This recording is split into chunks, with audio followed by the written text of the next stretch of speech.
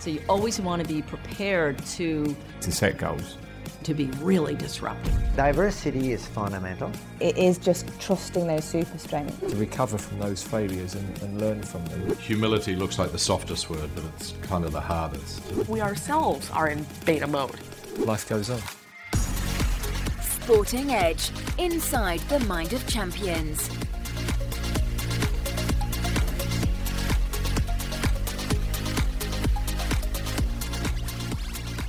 Welcome to the Inside the Mind of Champions podcast. My name is Jeremy Snape. I'm a former England cricketer with a master's degree in sports psychology.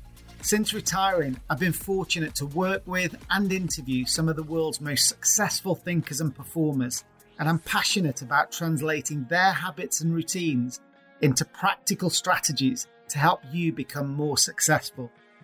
In each episode, I'll be dissecting a common performance challenge to help you improve your mindset, your leadership, and your team performance. To me, our mindset is the next frontier, so let's find out why.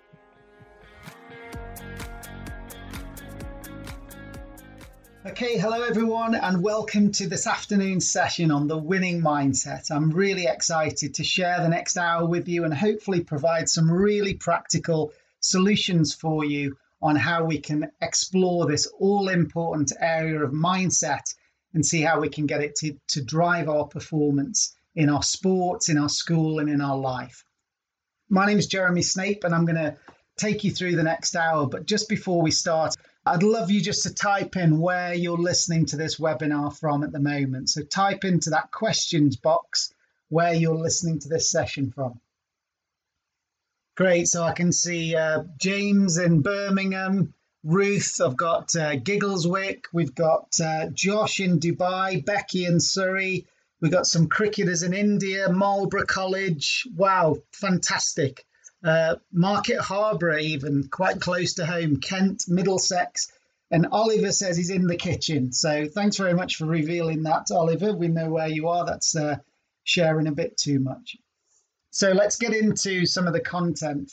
This session, we're going to explore a little bit about Sporting Edge, my career, my background, and then I'm going to start to share some insights around how important goal setting is in our performance, this all-important area of how we can thrive under pressure, and then how we recover from setbacks. That's one of the key areas of the winning mindset through turbulent times. And then we're going to look at building resilience, and I've got lots and lots of your questions in the session today. So I think we've got about 550 people registered for this. So I'm not going to get a chance for everyone's questions, but please do type them in and I'll try and come back to each of you personally. And I'll also be on LinkedIn taking some more questions a little bit later on. So let's get started. We've only got an hour, and the sad news is that I was the world's slowest ever bowler when I achieved my top flight cricketing career. So 19 years, very much the journeyman pro, not the superstar by any stretch of the imagination. And although there were some brief glimmers of success with man of the match on my England debut in the one-day team and hitting the winning runs there on the top right with the 2020 final for Leicestershire, there were also huge periods of challenge and long periods on tour and some massive moments where I failed under pressure. And I'll be very honest that picture bottom left is me choking under pressure. And, you know, this massive game, 120,000 people at Eden Gardens in Calcutta. This was one of the biggest games and biggest crowds that England had ever played in front of. And I was in about my fourth one-day international, and they needed a hero to step up and win the game under all the pressure as the run rate was escalating.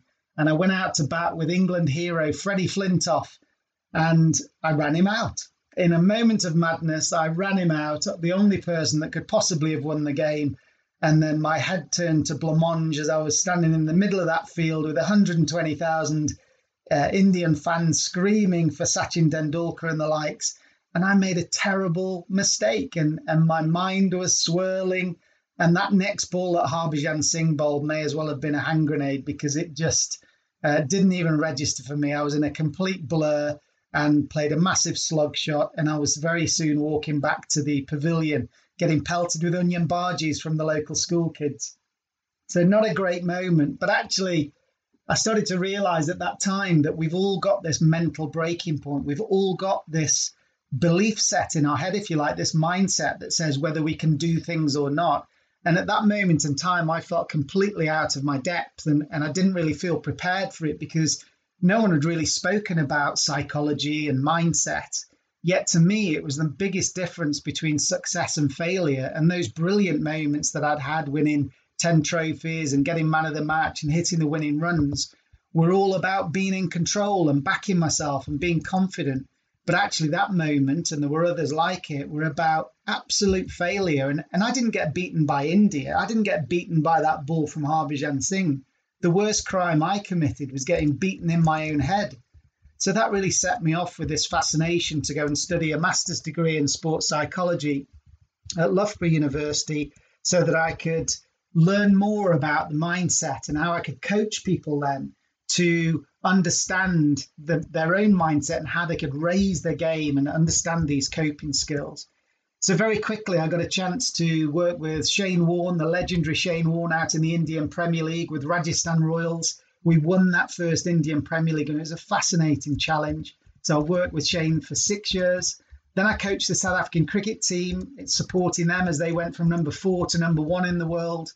An amazing experience. And we're going to hear from Graham Smith, the captain during that era, in a moment.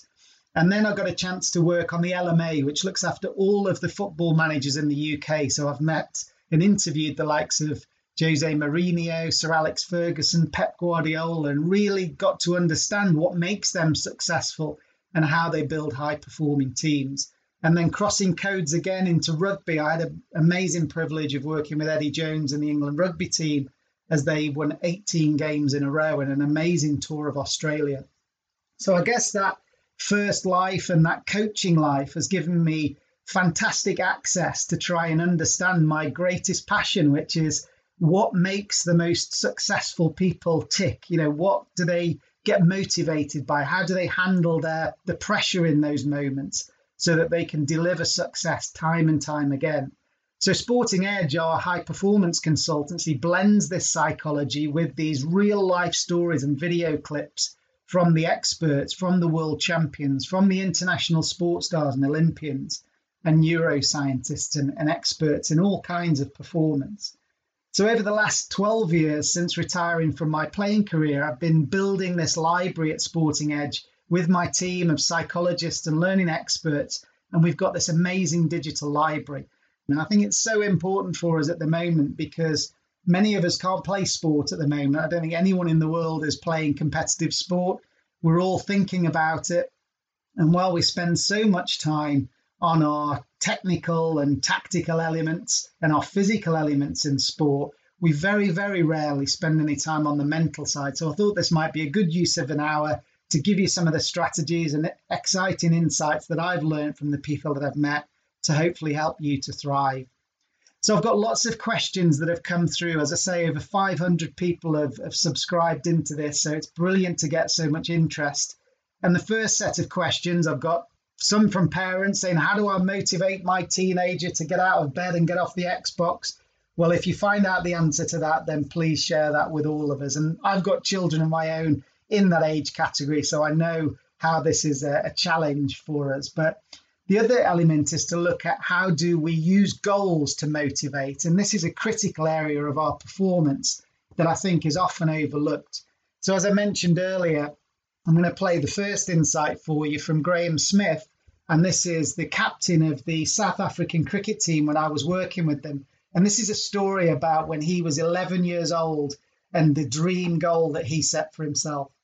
As I've said before, I was involved in that academy and was taught about goal setting. But I guess writing on those goals is something that came from me. And I had on that fridge that I wanted to captain South Africa, and amongst various other things, and that was my long-term goal as an 11-year-old. I mean, I never ever dreamt that I'd get it 11 years later. But I set those goals for myself, and I worked towards them. And I really believe from the age of 16, there wasn't a part of me that didn't believe that I was going to become what I dreamt I'd become, or I'd visualized, or I'd set a goal. That was kind of, in my mind when I was playing school sport, this is the path that I was going on, you know, and there wasn't ever a doubt about that. So an amazing insight there that we've got an 11-year-old ambitious young man drawing a picture of a South African cricket captain. And this was his dream goal. This was his inspirational goal. And he stuck it on the fridge. And for many, many years then, he used that as this guiding principle for him. So my first challenge to you is to think about whatever stage you're at. I'm sure we've got lots of different age groups and lots of different interests, whether you're interested in music or sport or academia or whatever it might be, even some of the parents, to start thinking about this challenge that Graham Smith gives us. Because what I've learned from listening to some of the world champions is that they're able to visualize that moment of success in Technicolor. They visualize with all their senses. They know what it's going to sound like on the podium and feel like. They can taste the salt in their tears. They can feel the sun on their back as they lift that trophy in front of that adoring crowd. And if you can start to create some emotional connection around that dream goal, then this is the kind of thing that really motivates us to get out of bed in the morning and start to lay down the pathway towards those amazing goals. Now, some people tend to keep that internal and be inspired by that on a daily basis. But I think another great strategy is to write that down, to draw it, maybe stick it up somewhere so that you can see it every day. Because motivation comes and goes. Don't believe for a minute that everyone jumps out of bed that's an Olympian and wants to, run 10 miles or do that weight session, because they absolutely don't. But they are still committed. They are still focused on delivering today's success that's going to add up towards that end game that they want. So it's all about setting that inspirational vision, encapsulating it or drawing it and writing it down, and then aligning our daily choices to that to make sure that we are behaving like an Olympic champion day by day. So that's the first challenge that I've got for you today. Another set of parents have asked about, should it be these big goals or habits that are the most important? What is important in setting up this motivational climate? And I think another thing that this links to is confidence, because we can't necessarily control whether we achieve this gold medal principle, but we can also make sure that we're building confidence on a day-to-day basis. So the next insight that we've got is from Olympic coach and now coach from the Team Ineos and Team Sky Tour de France team, Sir Dave Brailsford, talking about goals and targets. I think you've got to differentiate between two things. I think we like to have outcome-driven strategies, so we always want an outcome. But I think you've got to be very careful in terms of really clearly understanding what's a dream, what we'd like to happen, and what's a target. Let's say Chris Hoy, he wants to win a gold medal, and that's his dream. However, whether that happens or not isn't really in his control. You've got all the other athletes in the world, you've got a lot of other variables which he can't influence right up until the moment he gets there. But what he can do, he can manage everything about himself. So what we all accept we have a dream, that's what we want to happen. But actually we then identify targets. We can guess pretty much, or figure out rather than guess, what's it going to take to be on the podium. We can translate that into a weight in the gym, power that he develops in his sprint training, tactical awareness, all of those different things you can create targets around. And so we then work to those targets. Now that'll only give you a performance, and it could, fulfill the dream. We think it would fulfill the dream. But if we just set out thinking, right, the goal is winning, then you're in big trouble. From a psychological point of view, you're in big, big trouble. And I think that's, you see it quite a lot in younger athletes where they think, right, my goal is to win. Well, all you can do then is pretty much stress yourself out, because winning isn't necessarily within your control. So we find actually recognising, we want to win, of course we do, but actually we're going to control our world here. We're going to work to these targets. Then everybody settles down. They stop, they don't agitate as much, and they can really get on with the job and the processes of what it's going to take to achieve these things. And if you tick them off, I'm now in the best shape possible to go and try and achieve my goal, and I'm actually going to be feeling good about it. I've left no stone unturned. I feel my belief systems are great, my confidence high, I know what to do, I couldn't be more prepared, I'm in the best possible position to try and achieve my dream. And then what happens, happens. So again, another fascinating insight there from this world of high performance. Dave is one of the most successful coaches of all time, really, especially in the cycling arena. So here we've got an incredibly ambitious, with meticulous attention to detail coach, not talking about winning as much as we would think. And we've heard so many coaches at school and regional level just talking about winning. And that actually builds up this stress. So of course we want to win. Of course, every team wants to win, right from under 11s right through to Olympic teams and World Cup football teams. That's a given. So of course we need to talk about it once or twice a day, but we don't focus on it relentlessly. What we start to focus on are the things that are within our control. So you can see from this triangle diagram here around that really translates Dave's insight from that dream goal. This is the dream of being the Olympic champion. But if we want to break that down, our motivation is going to be incredibly high to be an Olympic champion, but our control of whether we achieve that is minimal. So what we need to do is start to build down the pyramid into something that we can actually do something about. So for example, now that we've got Usain Bolt retired, we can imagine that the Olympic sprinting, 100 meters might be the performance goal needs to be a number, something tangible. In business, when we work with companies, this is a profit and loss or a customer engagement score or something. But this is actually about our speed and our time in sport. So this might be 9.6 seconds as a performance goal. For a cricketer, it might be a number of runs or a number of, dot balls or something that we're about to bowl, or a selection into a team. And then we start to break that down into the divisional goals, which are things like mental, physical, tactical, and technical elements, which all need to be in place for us to run that speed, for us to run our best performance. So now we're starting to get a bit more understanding, not just winning and being an Olympic champion. We're starting to think, okay, now I need my mindset, my technique. So what key elements of my technique need to be in place? What about my mindset? What does that need to be like? What does my strategy need to be like? And what does my physical component need to be like?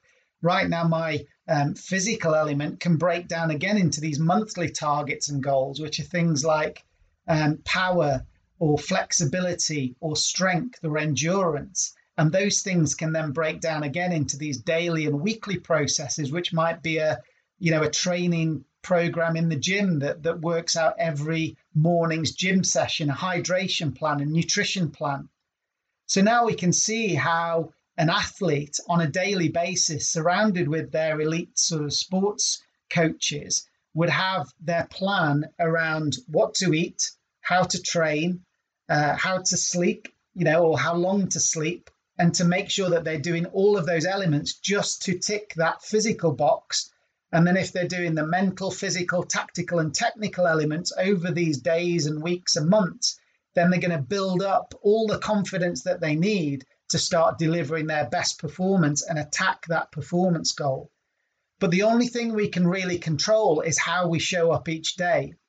So the question is, how can I set myself small goals that are aligned to my overall ambition to be a professional musician or to be a professional rugby player or whatever it might be, that mean how do I need to behave by this season? By the end of this season, I need these targets in place. Right, that means that on a training basis, I need these targets in place. So all of a sudden, I've stopped worrying about whether I'm going to get selected or not, and I'm focused on the next 20 minutes of my training like an Olympian or training like a world champion, and not worrying about winning. And that's absolutely fundamental because it gives us control and it gives us confidence. And this is so important rather than just talking about winning. So now we start to move forward into this all important performance arena of how do I stop the nerves from hijacking me like they did to me in that balmy night in India. I'll never forget it. So how do we stop? How do we think clearly in the moment and stay calm? So I've got a couple of questions again. I'd love you to type into that questions box. First question that I've got for you all is, what kind of situations make you feel nervous? So type into the questions box with your answer of what kind of situations make you feel nervous. So I've got public speaking, exams, uncertain situations, competitions, finals, big matches, pressure from coach, pressure from parents, public speaking again, losing, okay, exams, lots and lots of great things. The first tee in golf, someone's put there, brilliant. Okay, so lots of different scenarios where you're feeling this pressure response, and this is psychological and it's physiological. So you get a thought and you get a feeling in your body. So the next question that I've got for you is, what do you think or feel when you're nervous? You can use either of these. So again, type into the box, what does your body feel like? Or what do you think in your mind? I get butterflies in my stomach. I get sweaty palms. So that's come from Millie there. Don't worry, we've got social distancing, Millie. We won't get to feel your sweaty palms.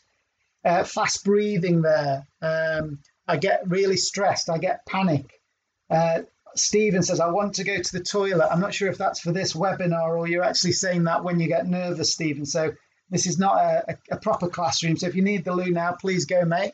But if it's about the toilet, wanting to go to the toilet when you're nervous, then we'll deal with that in a second. Overthinking everything, feeling panicked, feeling warm.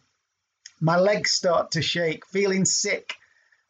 My face goes red. Okay, lots of butterflies, overthinking the negative. Brilliant. Okay, so you've all started to get a sense for what that feels like. And I just want to share with you where that's coming from, because the most important thing to understand is that our brain wasn't built for high performance. All of those elements, whether it's a big final or it's an exam for your GCSEs or your A-levels, or whether it's a music concert, those are all high performance opportunities. And our brain wasn't built for that. Our brain was built 50,000 years ago in the savannah to be cavemen with long, long periods of calm and have long periods of nothing really going on. But then very, very occasionally, we would see the predator in the environment, which was probably a saber-toothed tiger, and that would threaten our lives.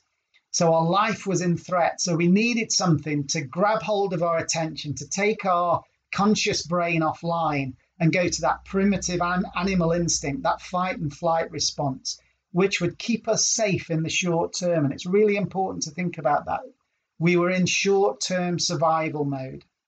So that fight and flight, adrenaline and cortisol and freeze also is another condition which I've certainly had under pressure.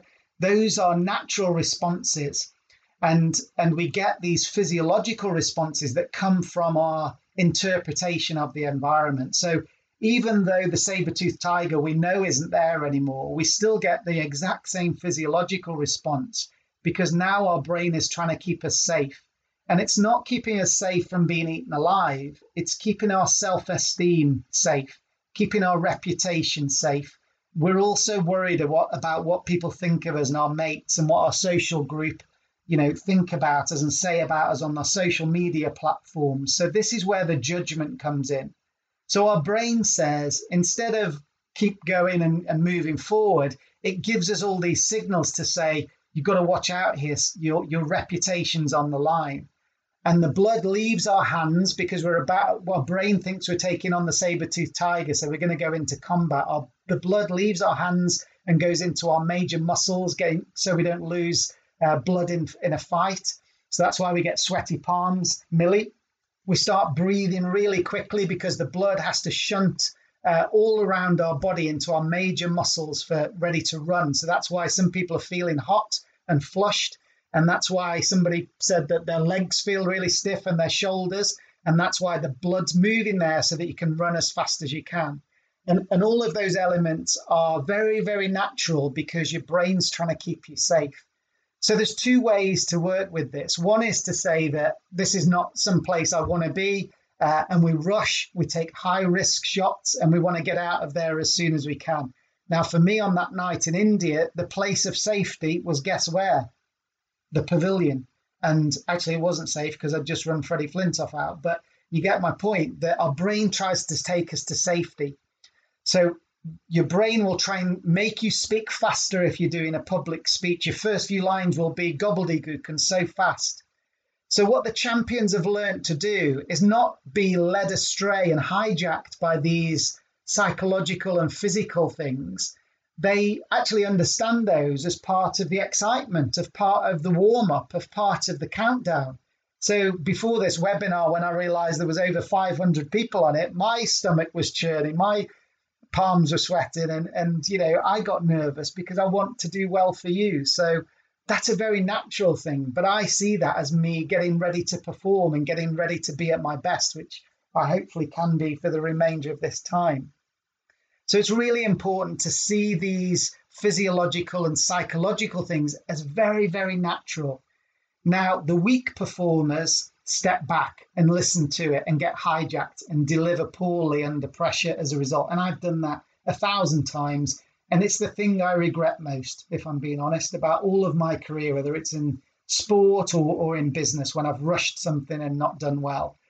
But actually, when I've slowed down, when I've focused on my breathing, when I've slowed, straightened my posture and I walk more slowly to where I'm about to do the speech, and I take a big breath in like a set of bagpipes that I can be powerful from, and then I slowly deliver my first line, then that's when I'm in control. And that's when it feels great that we can balance the nerves and the anxiety that we've got because we want to do well, but we're still moving forward and we're still performing. So we'd love to have this balance between the challenge that we see in front of us and the coping skills that we've got. And that's this perfect zone that you've probably heard about. But so often in the high pressure environment, and certainly my Indian situation was like this, where the challenge starts to feel bigger. This is, I'd played at Lord's in front of 25,000 people. I'd played for England. I'd done okay. But now all of a sudden I've got 120,000 people in this stadium, and this is a massive game against some of the world's biggest players. This is the biggest night of my life. This is the biggest game ever. This is, the biggest ball in history. And I'd completely emotionalized this situation to the point where I wasn't thinking straight. And what often happens then is we start to emotionalize this big, catastrophic, all-defining moment is we lose access to our coping skills of where we've done this in the past. So that voice in my head was saying I wasn't good enough to be there. So it's really important that we're able to rebalance this by looking back into our track record and going back to our strengths. So what are we good at? What can we do? And it's often under pressure, the champions that are able to do the brilliant basics. They don't do anything flash. They just pass the ball to the nearest person. They hit the ball down for a single and think clearly. They play the next shot on the golf course and then think. They're able to manage themselves and their time and rebalance this equation until the pressure starts to move away. So I really hope that you find that useful in starting to think about how you can, when you're approaching these pressure situations, you can welcome those nerves, you can welcome that anxiety, all as part of the equation of being a top performer. And it's an absolute privilege to be going out and doing something fun for your school, for your, in a race or something, you're in a final. What a brilliant position. You'd rather be in the final than not. So really start to welcome that as part of the preparation and the countdown rather than seeing it as something that only you experience, because everyone gets nervous. So let's look now at this moment of pressure. We're about to walk out, and I know we've got some top aspiring swimmers in the audience today. And this is from Fran Halsall, who was the Commonwealth Gold champion in swimming, mainly in the freestyle and butterfly. But this is one of her insights. And again, just a very honest insight from her about her mindset as she walked out onto the blocks ahead of one of these races. Occasionally I do think about it. I think, what happens if I don't do as well as I want to do?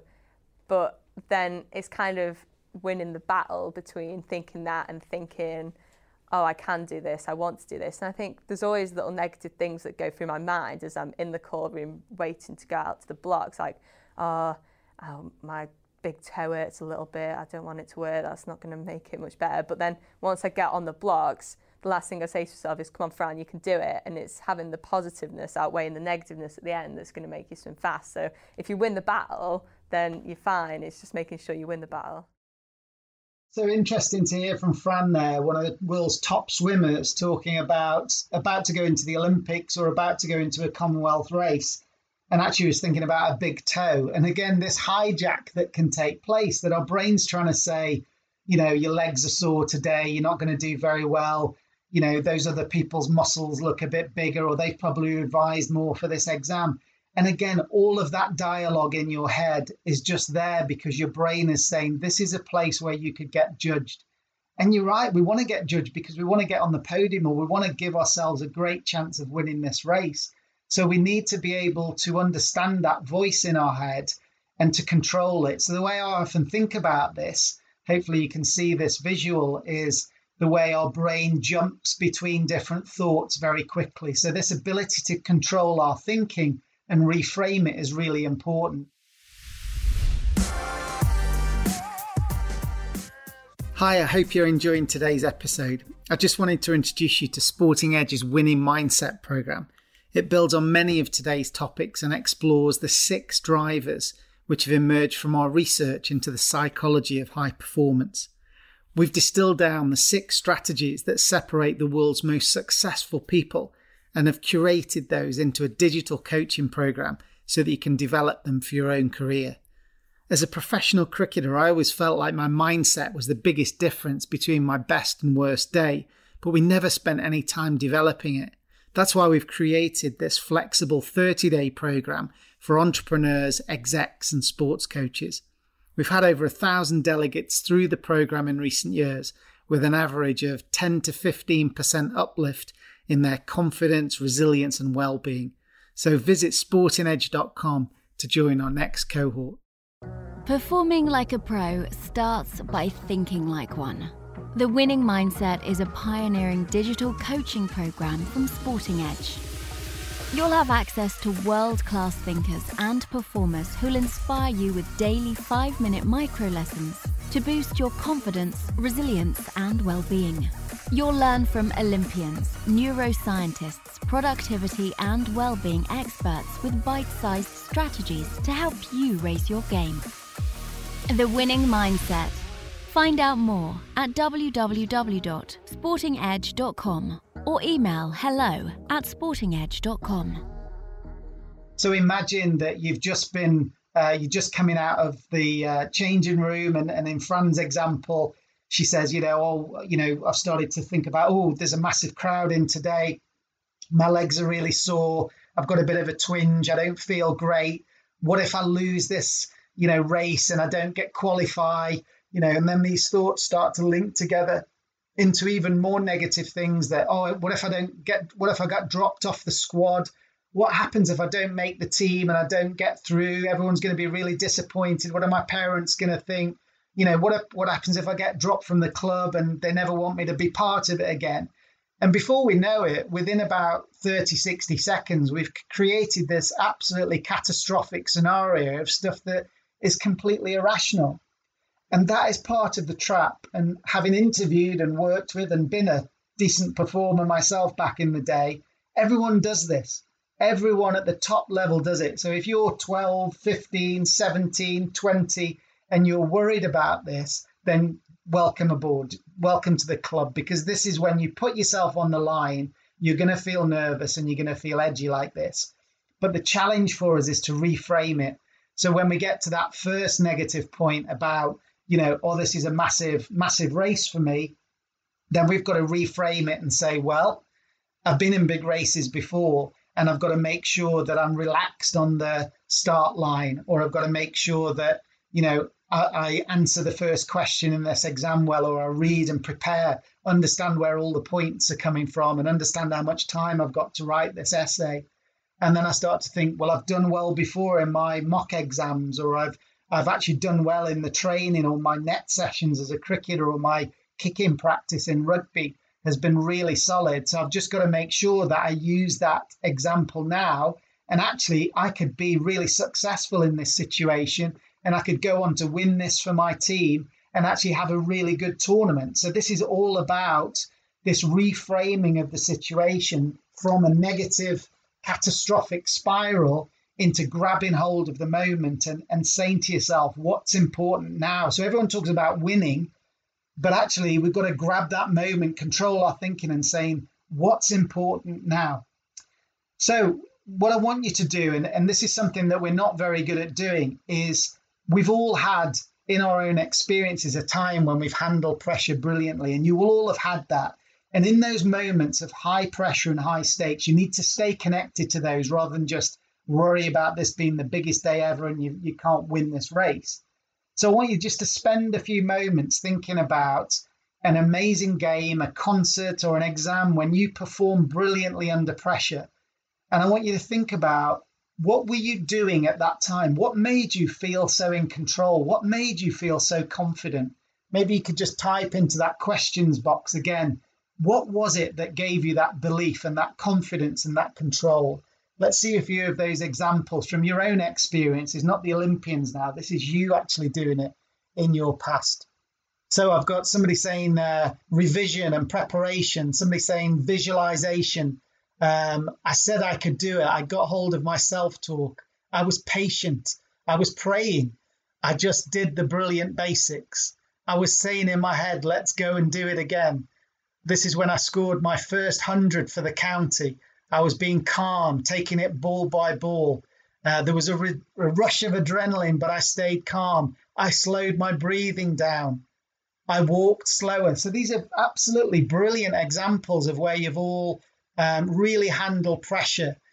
Some people talking about a routine. So this is where we build out with the top athletes, not just keeping your brain empty, but using this talking techniques or breathing techniques or physical mannerisms and steps between, standing away at square leg as a cricketer and then coming back into your crease. Or it may be, you can all think of Johnny Wilkinson's kicking technique before a penalty and how he meticulously follows that same drill. So this is how, in those moments of extreme pressure, we focus on the brilliant basics. We slow down like an astronaut bouncing on the surface of the moon. We walk much slower because, remember, our brain's trying to speed us away to safety, to get out of the way so that we can go back to the dressing room or away from that exam.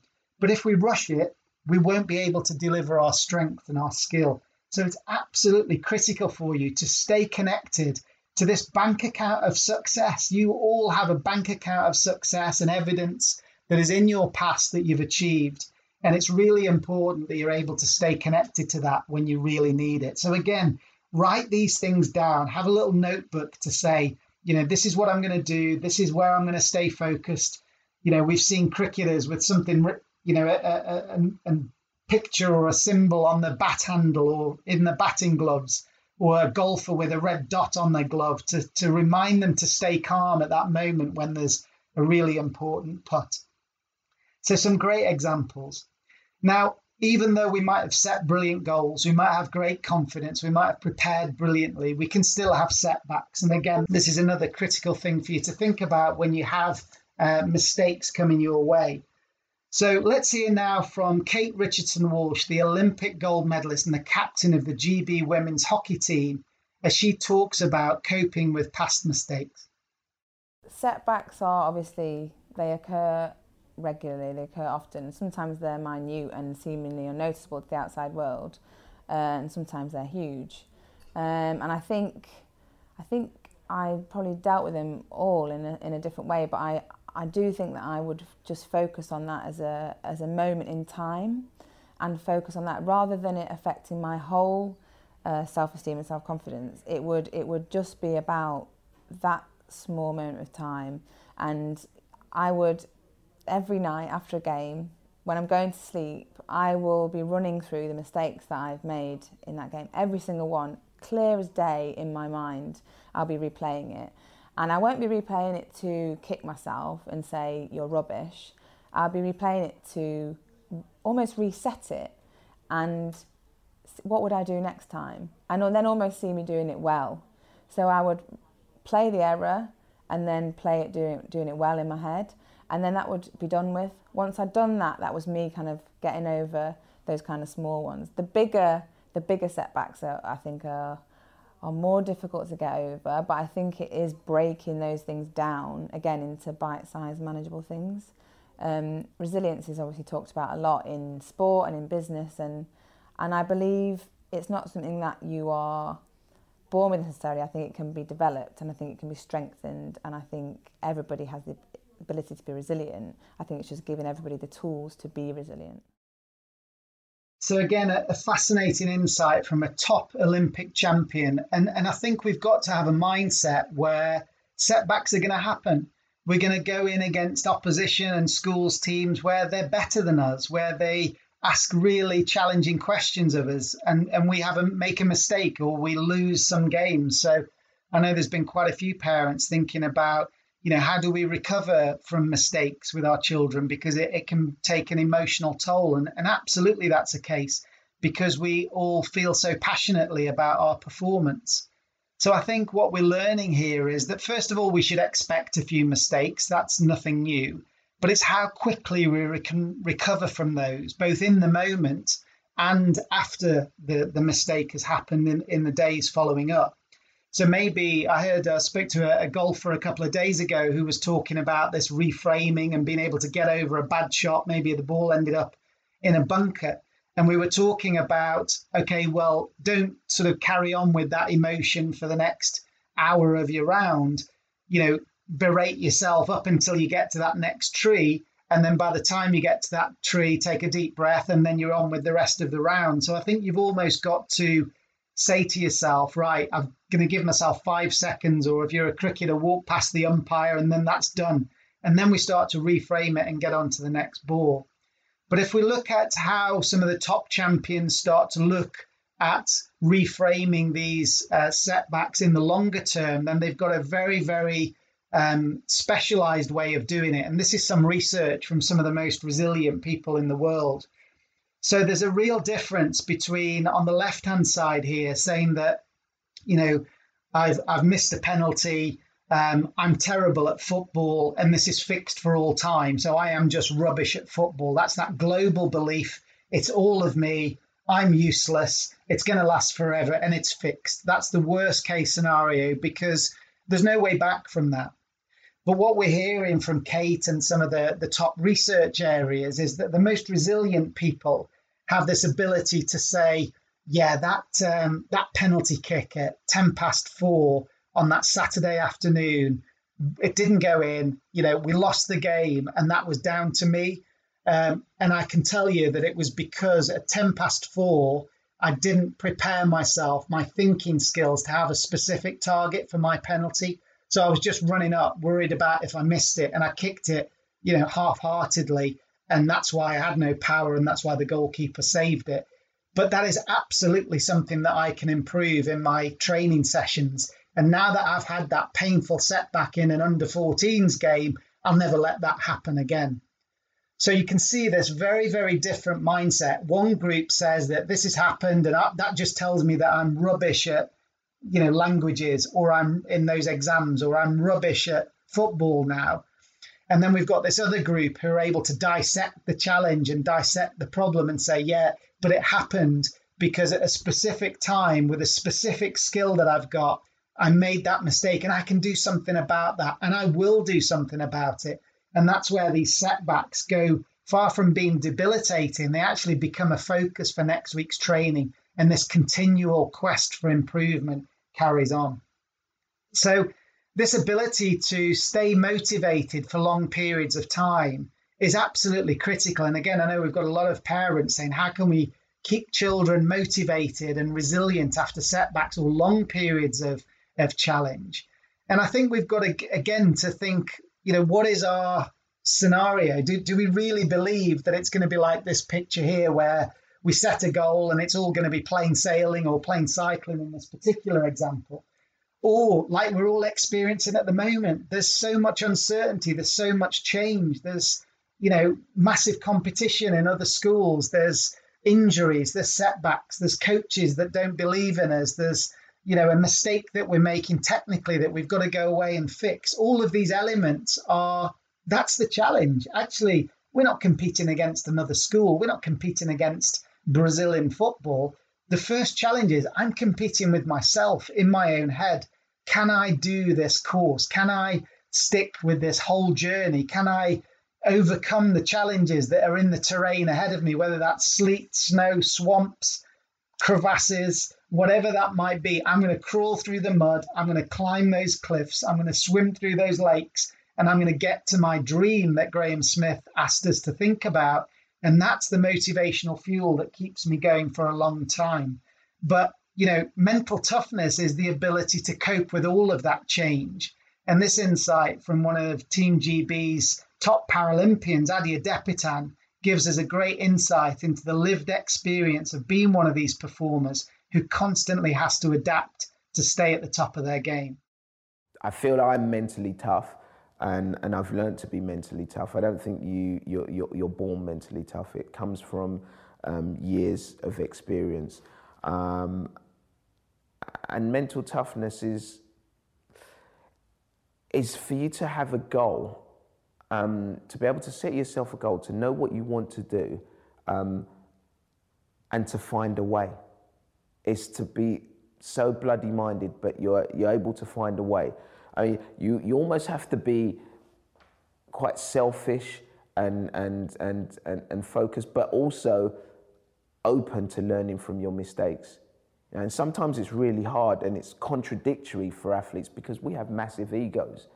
To get to the top, you have to sometimes feel you're a little bit better than other people. And it's hard for me to say because I don't want to sound arrogant, but I have that inner built confidence. But then there are times where you have to be prepared to have that stripped away and be able to start again. To have that foresight to say, okay, what I've been doing for the last 4 or 5 years is absolute rubbish. I need to start again and I need to rebuild and become better than I was before. So maybe it's just being prepared to do what it takes to be better than you used to be. So again, a really interesting insight from Adi Adepitan. And this is this balance between the confidence to know that you're good enough at your sport or good enough to do what you want to do, but also having that humility to say, well, I might not be good enough. I might not be as good as I could be. So what do I need to change and what do I need to improve? And it's almost like we're in this constant improvement mode, a little bit like the regular updates we get on our iPhone or our Xbox games or whatever it might be. We're constantly looking to improve and have the latest upgrade. And because our pride is so important to us, we've got to see ourselves a bit like those pieces of technology or those apps that keep improving and installing a better update. And that's what Adi's talking about. So we've got to think about how we can move forward with that. And Carol Dweck, one of the researchers in America, did some brilliant work around a group of students that were all of a very similar quality. You might have heard about this in your schools, where she got them all to take a test and they all scored around 80% in the test because they were all picked from a similar standard group. And she split them in half. To one group, she said, congratulations, you're brilliant, you're gifted, you're talented, you're intelligent, you're the clever ones, you've got a natural gift. Well done, look after that and protect it wherever you can. And then to the other group, who equally scored 80%, she said to them, well done, you were really concentrated hard, you must have prepared, you must have all those experiences in the past and successes and failures you must have learnt from and brought those together into this test and stayed focused, stayed concentrated, and you really delivered a great performance to get 80%. Well done. You're really hardworking and adaptable. That's brilliant. So over a few months, this conversation kept going and the two groups got very, very different feedback from their teachers. One group thought all their success had come from a natural ability, and the other group thought their success had come from tenacity and hard work and persistence and perseverance and adapting. And then she moved in and asked them a really interesting question. And she said, okay, now you've all got 80% in the first test. I've got a much harder test. Who'd like to take it? So again, in that questions box, write down, do you think it was the group that thought they were talented? Or do you think it was the group that thought they were hardworking and adaptable? So group one is the talented group and the clever group, and group two is the group that were hardworking and tenacious and adaptable. Which group do you think it was that wanted to take the harder test? So I can see lots of you probably know this work, and if not, you've answered brilliantly. So it's the second group. They all wanted to take this test, or the majority did, because the first group was so worried about failure. They were so worried about, if I take this test and fail when everyone already thinks I'm clever, I might lose that tag. If everyone thinks I'm talented and I mess up in this next hour's paper, I might go back a bit in everyone else's expectations. So let me play it safe and not take the test. But of course, the people who thought that their mindset was developing every day and by every test and by every mistake and success that they made, then they were quite happy to go at it quite aggressively and say, well, this test in itself doesn't define me. I'm constantly growing and I'm more than happy to have a crack at it and go. So that second group with this growth mindset, when they came up against challenges, they were much more likely to embrace them. So this is that ability when you get a chance to play in your school first team, that might be, next school year now with this big gap that we're all experiencing, but take the challenge, take it on. Don't see it as a defining moment, that first pass or that first touch of the ball. It's actually a great stepping stone, and it's another experience that you can build from. If you have a setback, like we've heard, think about it in the moment. Well, it was just that shot in the way, I was thinking, it was just that ball that I bowled. It was the wrong one to that batsman at that time. I can get better than that, and I will do. It's my hard work that's really important, and sticking with it and having the discipline to learn and keep practicing 1,000 times till I can get better. That's the most important thing that drives success. And keep learning from everyone as much as you possibly can. And when we see other people's success, people with a growth mindset tend to say, who's the best in my club? Who's the best in my network? Who's the best in my school? Let me learn from them. Whereas people who think it's all about talent and, this brilliant ability that's fixed, they think that, those people are lucky or they must have cheated or something. How can they have it? They can't teach me anything. So we need to keep this humility and keep this ability to learn from other people at the forefront of our mind.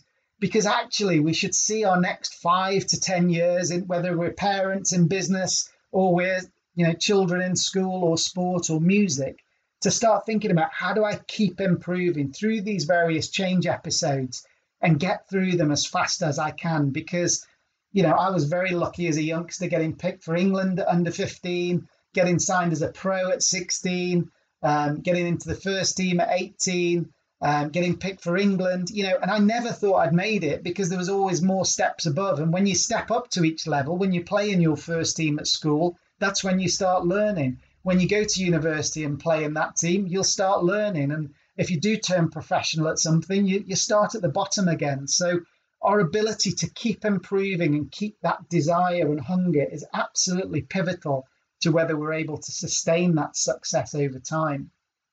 And lots of parents are saying to me, how do I motivate my kids and get them on this, high performance path? Well, I think it's pretty simple. We try and take away the demotivation. We try and take away the pressure. And we try and take away the fear of failure from everyone. And we keep driving this speed of getting over these mistakes so that we learn and we're able to commit and throw ourselves into it. Because the example at the bottom of the screen is where somebody's slow and they don't work hard and they don't recover from setbacks and they don't really take risks and they don't stretch themselves. And the person at the top is going faster, taking on risks, learning all the time and throwing themselves in at the deep end into a team that's better than them. If you're the worst player in a team, that's a fantastic place to be. You're going to learn a huge amount.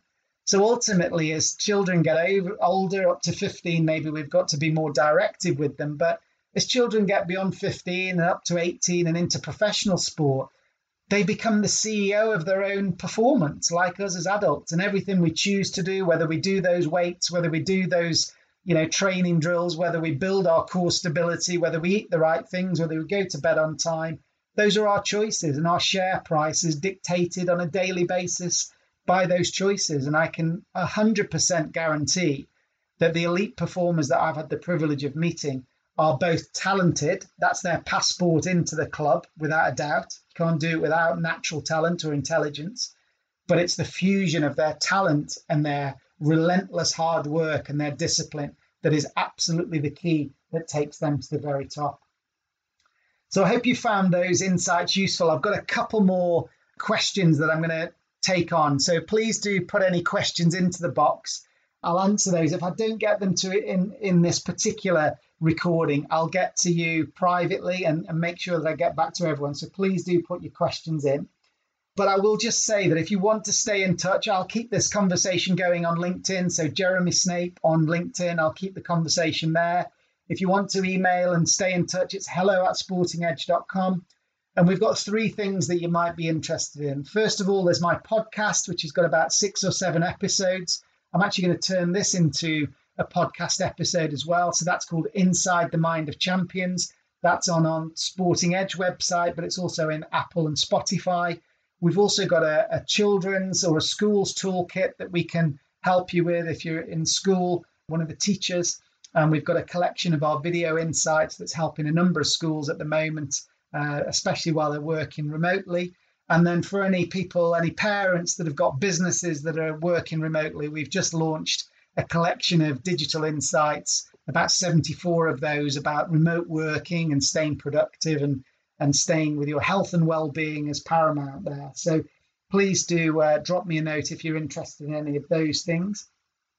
In terms of the questions that came through earlier in the day in terms of enrolment, we've got questions coming in about how do we retain our confidence after a previous negative experience.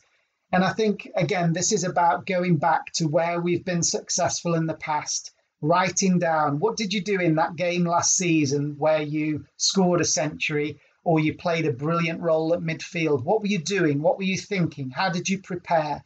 Let's go back to when I was at my best and encapsulate that in a set of bullet points or a note to say, right, that's my blueprint for success. So that all I need to do is focus on delivering that. I can't tell you that I'm going to be the player of the match or the player of the school's tournament, but if I deliver my best game, that's a success in itself. So that's really, really important. The second things, how do we get youngsters to train mental skills now that we're all off sport and all away from school? And to be honest, that's why I put this webinar together, so that we could share an hour's worth of mental skills and psychological training, because as I mentioned before, 20 years as a professional cricketer, I can't imagine that more than 5% of my time was spent on mental training. Yet it was the biggest difference between my best and worst days. So how can that be the case? And I think, although that was probably 20 years ago since I started, it's now about, we know much more about psychology. Some of these strategies are much more common. So we need to build in time. But we also, as coaches, need to build pressure situations into our drills to make sure there is a consequence. There is a time pressure. You know, if it's catching skills, we're doing it with a smaller ball from a shorter distance. Let's build the pressure. Let's build it to be competitive, where we've got people working against each other to be the top of the class at the end of the fielding session. All of those things help us to groove our skills under pressure. We can't just switch our brilliance on under the heat of the massive final. We need to have trained at that level. So rather than stepping up, we need to train as if it's the final to start with. So that's a really important thing about pressure. Question 3 comes from a parent asking whether schools should be pushing development or competition and winning. And I think this absolutely has to be both. I remember as a youngster failing my 11 plus to a private school with lots of sport and going to a comprehensive school where there wasn't a huge amount. And I think I missed out on that competitive element. So I think we need to be competitive. We need to have finals. We need to have winners and losers. That's absolutely critical. But it's equally important that we balance the ethical side and the team working side and the selfless side of sport, so that we maintain the standards of our sports and we learn to develop our character as human beings as much as sports performers. So we've all seen elements like the smash and grab short-term desperation to win at all costs from the likes of Lance Armstrong or the sandpaper gate in the Australian cricket team, and that absolutely shouldn't be part of what we're pushing, and it definitely won't be tolerated. So the balance between the two is absolutely critical. And then we've got another insight here on how do I manage social media. So I've pulled one of our insights from Frank Lampard, the Chelsea football manager, giving us a bit of a tip here and some advice for the youngsters on the line. The last thing I want to do is sound like a dinosaur saying that you shouldn't touch an iPad or a social media site. So I think it's there. We have to adapt to that. But I think as youngsters, I would say control it. Realise that social media is 80% not real. And I don't mean it's lies. I just mean it's something that's sort of created that we can sort of buy into. So I think there's no problem with casting your eye on it. I mean, I do now. But you have to try and put it in a box where you kind of go, well, what's real is what's here and what's in front of me. So if I'm talking to a young boy or girl who wants to be a professional player, I'm saying, what can I affect? Okay, I can train this many hours. What does my coach want me to improve on? Yes, I can do that. Rest, recovery, schoolwork. Those are my fundamentals that are really going to create my future. And social media is this thing that maybe is used for enjoyment. I can touch on it, but it is not the real world. These things, I can touch them. They're the real world. Those aren't. So I think that's, in terms of social media, I would do that. In terms of the actual real world, work as hard as you can.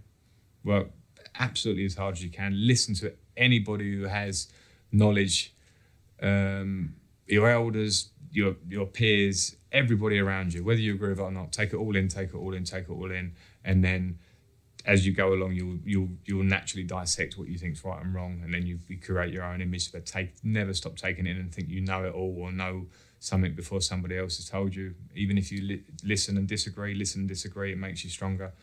But enjoy. That sounds like I'm being really harsh. This is the hard work and hard work and hard work. You have to enjoy what you're doing at the same time.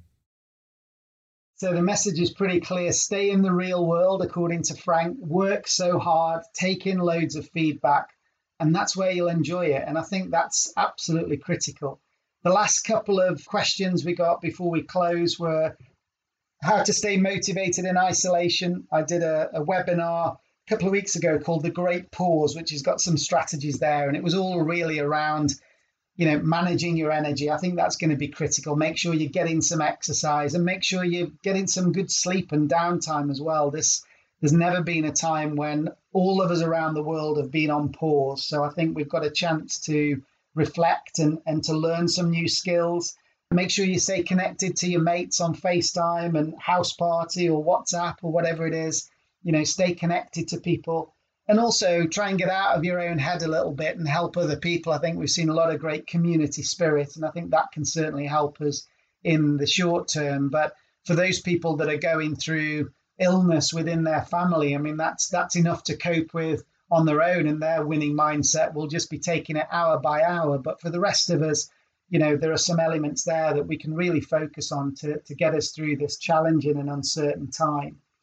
And the best piece of advice I was asked to give, I don't know if I've been given any amazing advice that really sticks, but I think for me, we talk about the winning mindset, we talk about winning, we talk about being number one. But to me, it's all about being as good as you can be. Every morning I have this vision of two people getting out of bed, and one of me is sluggish and a bit more miserable and not wanting to commit quite as much, not wanting to do any exercise and going in sort of slow motion. And the other one is starting to, jump out of bed, be a little bit more energetic, set some goals and start to move forward much more quickly. So I think when we attack our day and we prepare well, we have the courage to take risks that I've spoken about before.